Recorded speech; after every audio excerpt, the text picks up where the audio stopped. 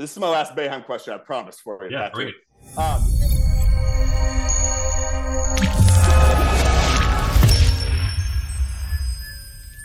We got a goofy intro, Pat, so bear with us. We're going to just blow a whistle. It's nothing you haven't heard before, being the head manager at Syracuse men's basketball program. So hopefully it doesn't bring back any PTSD for you, but are you ready?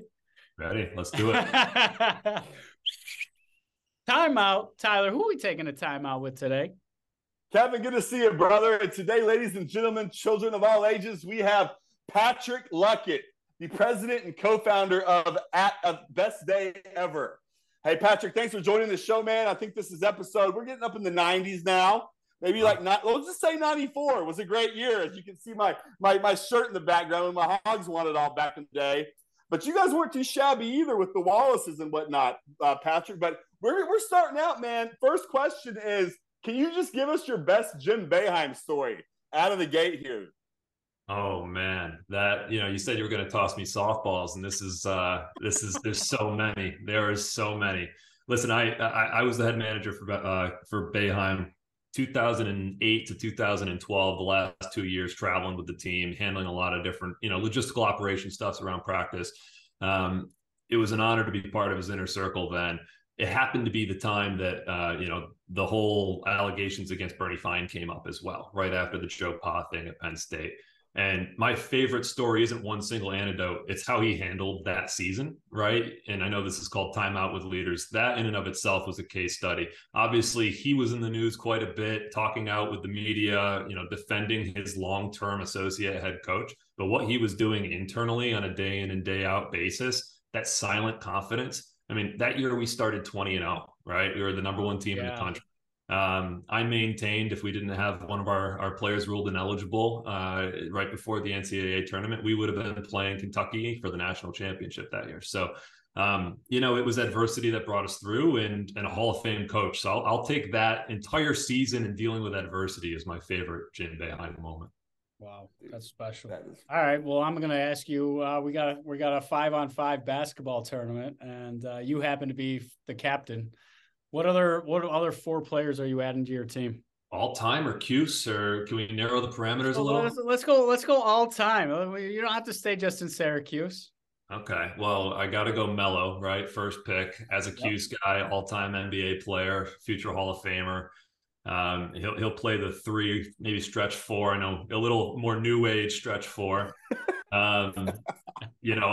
I think from a point guard perspective, it's hard to go against Steph and the way he's revolutionized the game.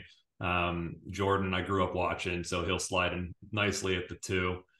Tim Duncan, Mr. Fundamental. Ooh, yeah. And I'd be hard pressed to pick a better center than Shaq Diesel. So, I think that's good luck stopping us. Yeah, absolutely, man. And I wanted to ask you. So you were there 08 to 12. Yeah. How was cutting film back in the day? I used to do that for the Hogs back in the day. That Coach Chief would be like, "I need misstates, inbounds plays, blah blah blah." Dude, it took us forever, man. Did you guys spend countless hours? And was it like that? The technology really didn't hit then. I remember. Yeah, it was still pretty antiquated. And shout out Todd Blumen, who was the video director for a long, long time with Boeheim. And he kept everything pretty tight to the vest. It had a system, very organized. We had exposure to it. It was largely just categorizing different plays and making sure that it was indexed properly. But from what I understand how they do it now, it's, you could do it in 2 seconds on your iPhone. It's completely different. Yeah, man. And dude, yeah, exactly. And I wanted to ask you, so consistency and resilient is what you're talking about, Boeheim. This is my last Boeheim question, I promise, for you. Yeah, Patrick. great. So what did you see on his day-to-day that kept him so consistent for so many years? Was there any best practices that you picked up from Boeheim day-to-day to be that at that level? I don't know if people understand behind the curtain what that looks like and how much pressure is put on you when you're in that seat. But any best practices that you learned from Boeheim from the day-to-day perspective? Yeah, I mean, you said the word a few times, consistent, right? Our practices followed a very similar template week in and week out. We knew what we were doing with skill positions. We knew what we were doing with teamwork. We knew what we were doing with prep for the future, the next game. The strength and conditioning coach had his time in place. The physical trainer and the wellness staff had their time before and after practice. And it wasn't that they were compartmentalized, that they weren't assisting one another. They were really deeply integrated, but we knew the schedule really going ahead, weeks out, what this all was going to look like. I think Boeheim's singular greatest trait, though, just again, my one man's opinion, he knew what buttons to push for which player at the right time. And some players, some would call this playing favorites, right? I think it's finding the right way to optimize the talent that you have. And he had staff that also knew really how to do it. Mike Hopkins was a long-time assistant coach, and I've seen him literally pick fights with players at 6 a.m. because they weren't bringing the heat at a 6 a.m. workout. But they get mad, they get riled up, and by the end of it, they're hugging because it's one of the all-time best workout tactics, right? And so knowing which players you can do that to, which ones are going to respond well, Boeheim embodied that. And it was fun to watch, especially, as a 70-year-old man picking on 18-year-olds. It was pretty outmatched. It's years and years of wisdom for him to pull that together. That's fascinating. And kind of, Pat, you saw firsthand, and I'm going to switch gears and kind of start talking about probably some of those lessons that you learned, not only through sports, but also through your experiences. But to that point, Jim Boeheim, 70s, bringing in kids that are 17 and 18 years old. Yeah. How did he communicate effectively across those generations, right? Because when we think about it in business, and it's viewed as almost impossible by some in leadership that are baby boomers. Yeah. I can't relate to Gen Z, but here you are. You have to be able to relate to the millennials and some of these younger generations in order to be successful as a coach in today's game. Yeah. How did he communicate, and what types of things could others learn from his communications strategies or abilities to still be able to relate and speak to that individual despite their differences in age? Yeah, he did a great job of playing, kind of kingmaker and king of the program, and that had its place. He wasn't going to develop a personal relationship with his recruits that wasn't already established by the people that he delegated, to do the recruiting, assistant coaches.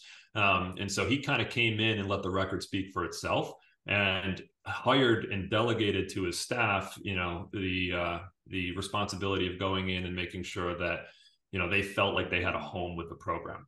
Once they got to that level and there was a shared interest, then he comes in and it's like, you're one of our guys, you're part of that inner circle. Boeheim's inner circle is pretty small. And so as a player, as part of the program, you get access to that, it makes you feel warm and gushy. It's all the things you want when you're part of Syracuse basketball. But he communicated effectively by not communicating, when not necessary, and let the program and his records and accolades kind of speak for itself.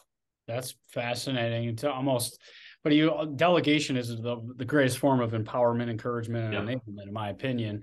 How did he, what was the overarching message, intention? Is that how he got all the coaches and all the training staff on the same page? Because you talked about not really seeing the silos, right? There are these different buckets. It is physical, it is wellness, it is situations, it is prep for the next game. How did he keep the silos down? Because I think that's a lot of lessons that a lot of organizations are now trying to learn, is how do we create this collaboration of sorts? Sure. So everybody's working together. Yes, their challenges are different, but they're seemingly working together to solve those challenges that they're all experiencing. How was he able to do that effectively? Well, it starts by picking the right guys from the start, right? And if you're coming to Syracuse, you're coming because you think you're going to play pro ball one day and you want to compete for a national championship while you're in the college landscape, right? Last few years have fallen a little bit short of that, admittedly, but, trying to move back towards that. And that's always been Boeheim's mantra and the program's mantra at large. There's a lot of communication that happens, right? From the staff perspective, there's daily ins and outs of who's coming to get treatment, who's really bringing it in the weight room, who's taking strength and condition seriously, who's reading, the scouting report and watching film. But Boeheim's program was more similar to a pro program than probably 98% of colleges. And there's a lot of autonomy. Even though you're 18, 19 years old, if you're falling short of expectations, it shows. Basketball is incredibly, objective. You're either putting up numbers and helping to win games, or you're not. And if you're If you're not, then, that's when issues start to take place, and maybe Boeheim learns how to push more buttons and figure out how to get you back to par and kind of overachieving. But again, if you're doing it, you're doing it to yourself, because you're falling short of your own ambitions when you chose to come to Syracuse. So a lot of communication happens behind the scenes, again, with the players. It's really purposeful. It's really deliberate and intentional at the right time, at the right place, to try and lift them back, or let them know that they are falling short, and it's time to step it up. But it seems like Boeheim was in tune enough to individually determine what that individual's definition or personal definition of success is. So that he could hold them accountable when they were falling short of that dream or that vision that they had for themselves, instead of saying you're not doing enough, right? And I think that's kind of where a lot of people just get tripped up from a performance perspective, is lack of clarity, lack of understanding, but then sheer lack of, to your point, it becomes subjective in a lot of organizations instead of that objective nature. You're putting up points, rebounds, assists. But how do those KPIs lead to ultimately winning the game? And what I find fascinating is it's really hard for a head coach, because you think of leadership, CEOs, you being one of them at Best Day Ever, right? It's a lot of pressure on yourself to perform, so then you keep the jobs for everybody else on your team. Yeah. Same thing. I would envision some of these head coaches being ultimately control freaks, really controlling the communication between those recruits and their family members, as well as their staff. How do you think Boeheim built that level of trust? Because it seems like he trusted his team enough to represent him and the program in a way that you guys had a shared expectation almost. Yeah. I mean, longest tenured coach at one institution of all time. Never broke out of the 2-3 zone either. So I don't know if you guys ever tried to convince him to break it, but he never did. He's a little bit superstitious. He tried it a couple times. He tried it, ironically, 2009, 2010 season in an exhibition game against fellow in-state school, then D2 Lemoyne. And we lost. We lost an exhibition game to Lemoyne. And then we went on a run as, the number one team in the country with Andy Routins and Wesley Johnson and just, stacked roster. But we didn't play man-to-man that entire season because we had lost the next game. School. That'll do it. That'll do it. Absolutely. And so listen, when you do something as well as he did, and that 2-3 zone was really kind of a hybrid from, the traditional 2-3 zone. It was a heavy matchup zone. You overloaded on shooters, and in college basketball, it's different. It's harder to play the 2-3 zone now because kids are coming out of high school, and there's as pure shooters as they've ever been. So, I think back to your original question, he built this trust over 46 years as head coach. I think it was 46, might be 45, right? And he was with the program even longer. If you look at our coaching staff, say our, because I'm still part of the program at heart, it's all players that played at Syracuse, right? And Jerry McNamara, Alan Griffin, and new coach Red Autry. Brandon Strong's the new one that came in. He was not a Syracuse guy, but he has ties to the DMV and he has ties to Coach Autry. And so, now that he's taken over the program, he's bringing in. But Boeheim, there's a demonstrated history and working relationship with the folks that he works with. That's how he can delegate. They've proven themselves in his eyes, and he trusts them, vehemently. So, and I was going to ask you, Pat, who was Pat Luckett before Syracuse and before NYU? Can you kind of give us a build up to who you were before, any of these accolades or any, I guess what we call it, real stuff happened to you? High school Pat. High school Pat, man. From Syracuse, right? And so it was a dream to go to Syracuse and work with the basketball team. I mean, ultimately, as a hoops player myself, I couldn't have fathomed that reality, and was obviously super stoked when it did come true. Listen, I was your, average jock that played some golf, played lacrosse, played basketball, pretty decent student, but not top in the class. I like to brag because we had like 812 some students in my high school, and my class rank was 69th, which is always fun to tell people at a bar. And so, I got into Syracuse. My pops worked at Syracuse, so I got the tuition benefit and the job with the basketball team. I had done some interning in high school for the athletic department, and that led to the role.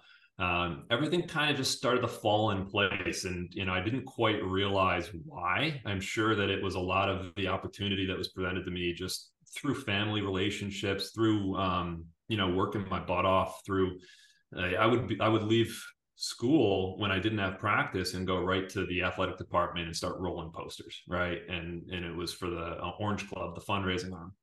And through that grew a relationship with Bernie Fine and the coaching staff. And that led to, hey, why don't you come to my office the day you show up at school, and we'll get you a role as a manager.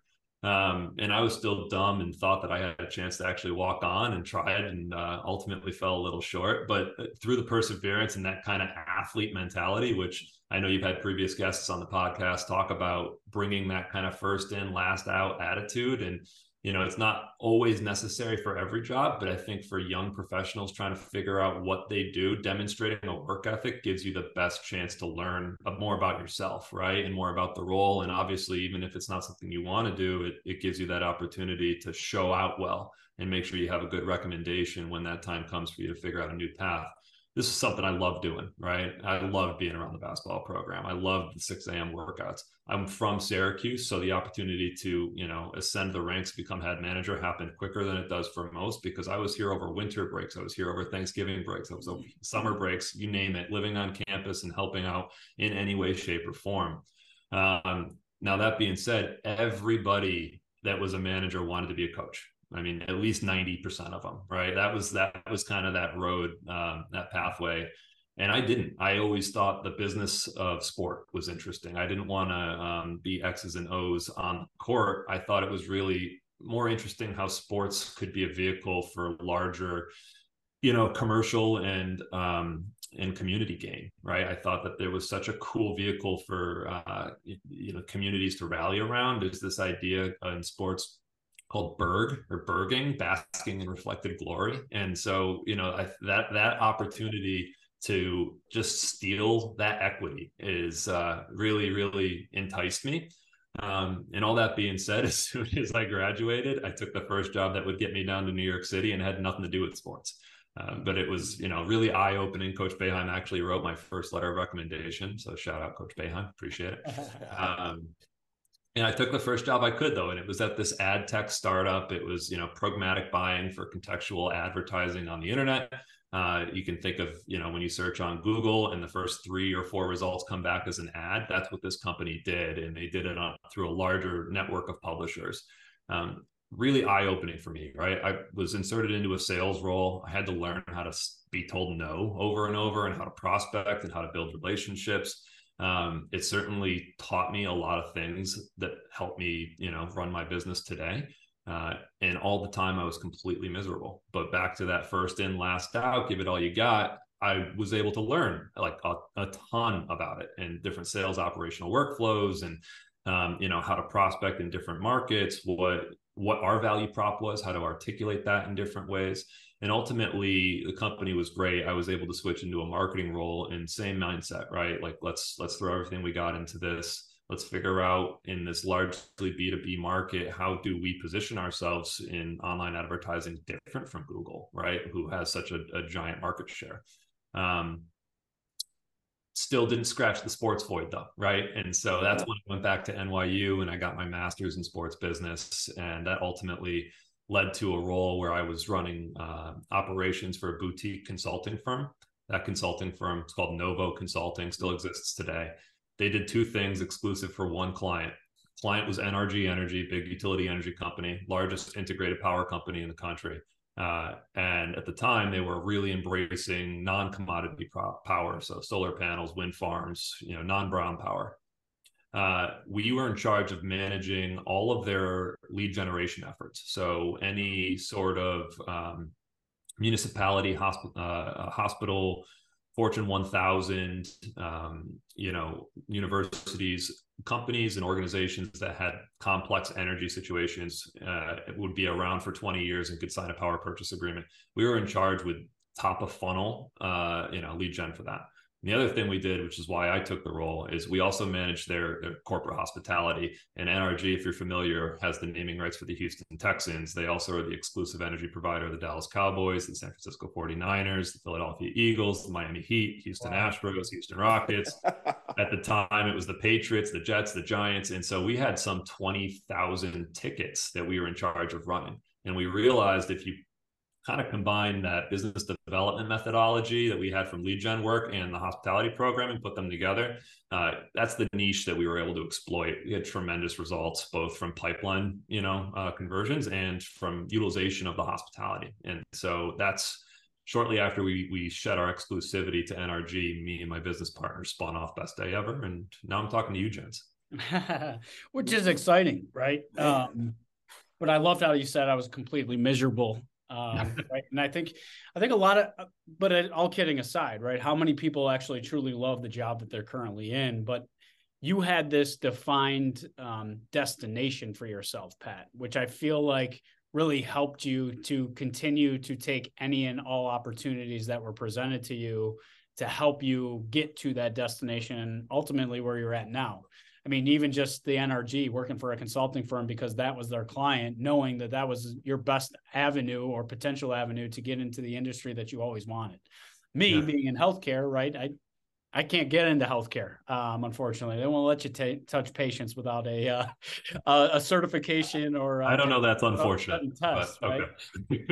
Okay. How early do you think you define that final destination for yourself? Like go back to the Syracuse, maybe that first year. When did you determine, right? When did you craft that definition or vision board for yourself as to what that career or opportunity looked like for you? Yeah. I mean, in high school, right? My father and I, who's my all-time mentor, he put together I remember putting our college applications together and thinking about what a resume looks like, what the cover letter should look like, what your admission essay should look like, and why are we writing it that way, right? Like, what's the end goal for this? And, I was 17. I was like, I don't really know what I want to do. I like sports. I like business. Like, let's figure out what that looks like. The Falk School at Syracuse, the sports business school was up and running, but it wasn't all that established. And the Whitman School was pretty notable and had produced a lot of alumni. So we went general business, marketing, strategic management. We still have that vision board, right? We still have that like stuff. I remember it's like, get a job here, step into this role, step into this role. And at the time it morphed into, let's become an athletic director. I had loved college sports so much. And I thought that was the best fit to, run an organization that has a lot of not-for-profit entities and initiatives. There's a community aspect to it, but there's also kind of corporate sponsorship and large revenue. It's the big leagues, right? If you're doing it at a D1 level in one of the FBS schools. And then, like I said, I moved to New York and fell in love with New York City. And so there's a lot of other opportunities. Going to grad school, opened my eyes to what other opportunities were out there, right? You can work property side, you can work college athletics side. Those would require you to jump and move and, work a lot of different roles in a lot of different departments, and opportunities for vertical growth are far and few between. You can go agency route, which ultimately is what I did, and took kind of a zigzag way of getting there by starting my own. But, it's kind of similar. You're going to be working for a number of clients. You see a lot of attrition in those first few entry jobs. And then ultimately what a lot of people like to do is work on the brand side in running corporate sponsorship and marketing programs. You have to have some chops to get there. I took a job that I knew, and I preach this to my staff all the time. Like, what's the challenge and what's the reward, right? What ultimately you're going to be asked to do every single day. And are you going to feel compensated, not just monetarily, but, is it going to satiate your thirst for knowledge? Are you going to feel curious? Are you going to feel when you rest your head at night that you accomplished a hard day's work, or did you feel like you were pushing paper? And so we focus on that a lot. And every opportunity I've taken, I've asked myself that question. And again, that's kind of how we got to where we are. Yeah. Pat, I was going to ask you about delegating. I don't see anybody outworking Pat Luckett, man. Like, those 6 to 6 days, at Houston and so on. How does it feel to delegate nowadays? Is it, can you kind of dive into that? Like, I really don't see, like I said, man, I don't see anyone that really outworking you, man. And is it a weird feeling when you kind of push it off to someone else at first and let them fly? I assume you guys know the answer to that. It is weird, right? It's tough, especially when you have a certain quality that you like to maintain. But it comes back to, that trust aspect when we talk about Boeheim and having people work for you. And I still struggle with it, full transparency. But I have a great staff, and I've been pleasantly surprised, I'd say 98% of the time, when I throw someone into the fire and they come out, full Order of the Phoenix. They produce a deliverable that's better than I would have. And, we've starting to get really strategic and tactical in our hiring processes to make sure that we're not hiring another Pat Luckett, or, we're not just rinsing and repeating. We're finding people that fill our areas of weakness and then putting them into situations to succeed. All that being said, it's still tough. And we're not that big of a company, right? We have 8 full-time employees. We have a pretty robust intern program, and those are the ones I really like to throw into the fire because, they surprise themselves, and it's really fun to see the look on their face when they've handed in something or finished off an event that not just overachieved my expectations, but the clients as well. And then they end up getting hired by my clients, which is always fun to see. But we're small, and we say it takes a village all the time. And one day I may be involved with some of the graphic design and marketing collateral for an event, and other days I'm running numbers for finance and working with our bookkeeper, and I need to continue to trust the people that we have, and it needs to trickle down, right? And ultimately, that's why we have such I think, rigorous onboarding process and hiring process. And we really try and hire folks that have a demonstrated history of taking projects from start to end. Yeah, and I would ask you about that process. What do you think the most paramount part of your process is in defining somebody at first? Do you guys have a magic wand over there? Or have you found anything that's working pretty good for you? Yeah. I mean, there's a million ways to find applicants right now, right? There's a ton of different softwares and services out there. LinkedIn's been pretty good for us. I up until recently, I taught at NYU in the same program that I graduated from, and that was a great feeder for us. I still keep in touch with a lot of the faculty there. So when they have A+ students that, you get a feel for them when you're teaching them how well they would acclimate to the business world. And, we do draw a line in the sand of academia and actual business production. I think, not the best producers are great students, and vice versa. That's obviously not mutually exclusive. You can be both, but that's a great system. The Syracuse faculty here has been great in helping us find some candidates. But then the interview process, we actually give homework assignments. Like if you want the job, you're going to have to come and present for it. Who takes that extra step, who does research on the company, who does research on our clients, who's asking the right questions. One of my favorite questions, and it really gets into who is the person that we're interviewing, what are their intangibles. We ask them what their best friend would say when asked why are they perfect for this job. And we actually had an interview yesterday, where a woman made a sizzle reel of all of her friends talking about why she was great for the job, and presented it in the interview, but did it under as if it was like a Hinge profile, right? So you kind of scroll through like, hi, this is me, I'm so-and-so, here's what my best friends say, click, play, had rehearsed the presentation, knew the audio would share, it was great, right? And so top of the list, right? Sign her up, man. Yeah. Seeing that extra drive and initiative. And I want to go back to like you said, delegation, you have a quality standard, but it's almost padded. You're kind of tapping into what you learned and saw from a sports perspective, right? Only the best really truly play on the court. But it's up to the coaching staff, the recruiting team, right, to spot potential, but then know how to develop that potential based off of Boeheim's approach, right? With the individual, how far can I go? How hard can I push? What buttons can I push to motivate that individual? And I love how you're saying is I don't want another me, right? Because I think a lot of organizations, a lot of CEOs look at their high performers and they say, all right, based off of what their profile is, we want the exact cut paste of this individual. Right. Then you get a lot of the same mentality, the same mindset, not a lot of innovation because everybody has the same ideas. So I think it's just that's a learning moment for a lot of organizations as they approach that talent management side of it, is really thinking differently, right? Thinking outside the box, and getting comfortable with spotting potential and being able to develop it, but knowing how. Yeah, absolutely. I want to kind of go back to another piece that you talked about. You talked about optimizing the talent that they had, right? And you referenced Boeheim and kind of collegiate sports, and we see it today in professional sports, given the amount of money that's in this industry. But it's something that's still kind of taken for granted, I would say, in the professional space. How do you continue to develop your team? How do you make sure that you have the right people in the right seats, as it's commonly phrased? But how do you maximize your return? How do you get the most out of your employees? If you were to say, Kevin, these are my top 3, and this is how I learned them, what are some of the ways that you and your team collectively are working together to get the most out of each other? Yeah. I mean, communication all of the time. Some of it's formal, some of it's not. We utilize Microsoft Teams ad nauseum, right? And we try and demonstrate workflows that if you started today or you've been here for 6 years, you understand where things are, how to access the resources that we've developed, what the workflows are. And we, again, ad nauseum, try and over communicate these things to get to the point of redundancy.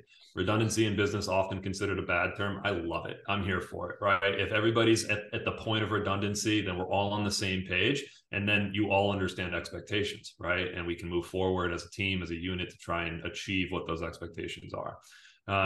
So, you know, I preach that every single day. I think the other thing is, you know, each position has their scope, has their job responsibilities. And we want to make sure that as much of that as possible is quantitative, but that's hard, right? There's a lot of subjective things, especially if, like, outside of sales, which is a little bit more binary. You know, you get into some more subjective responsibilities. But we do try and make sure that each employee has, you know, a criteria that they're measured against, and that we're meeting against it at least semi-annually, right? And that's me and my business partner having these meetings. They're not passed off to just their superior. We get input from, you know, the org chart, but ultimately, again, we're not that big of a company, and so we all play a role for each other. And then the last thing that I do, or that we do organizationally, is every single Tuesday morning we have a call. It used to be at 8:30 in the morning. So I would get everybody up nice and early. We'd spend 30 minutes together. We would recognize what everybody has going on, and we would, you know, reward high performers in that meeting, make sure that there was a spotlight on them. We now have some people that live in California, so that's a little too early for them. But we maintain the Tuesday morning meeting, and you know, it's an opportunity to incentivize the good performance. I'm a huge fan of Dale Carnegie's, right, How to Win Friends and Influence People, and you know, you get a lot more results from recognizing and celebrating the wins than you do for chastising the losses. So we try and employ that week in and week out. Well, I think it's your hospitality mindset, right? Because one of the things that I consult on is that the employee experience equals your customer experience. And look at what you're doing at Best Day Ever, is focusing on the experience that individual has to lead to future business opportunities. And I could tell you're a Dale Carnegie fan, because that's exactly, it's all about how you make somebody else feel, right? And that's how you establish your entire organization, is this belief that there's something bigger and better. And I loved how you said it's like this opportunity that sports teams, I think they talk about it. I think from a marketing standpoint, they try to pitch on how they're this community member, but sometimes those actions don't really line up. Right. Because I have the same belief in businesses, right? If you're really a member of the community, then you care about your high school graduation rates. You care about some of the violence in these areas. You care about your community members, because eventually they're going to be your employees. And instead of blaming others for their inadequacies, be a part of the solution, not a part of the problem. So I love that perspective, but I see the hospitality side of it, right? You see hospitality, and then I see your performance, right? You want to reward and recognize good behavior. It's the same thing that you saw in coaching. If somebody's going the extra mile, you want to make sure that you're holding that person up and championing that work ethic, so other people raise the bar for themselves as well. But dude, 100%. This has been a fascinating conversation, brother. I wish we had more time with you, because I think Tyler and I could go all day having this conversation with you. My last question, I guess, to end it.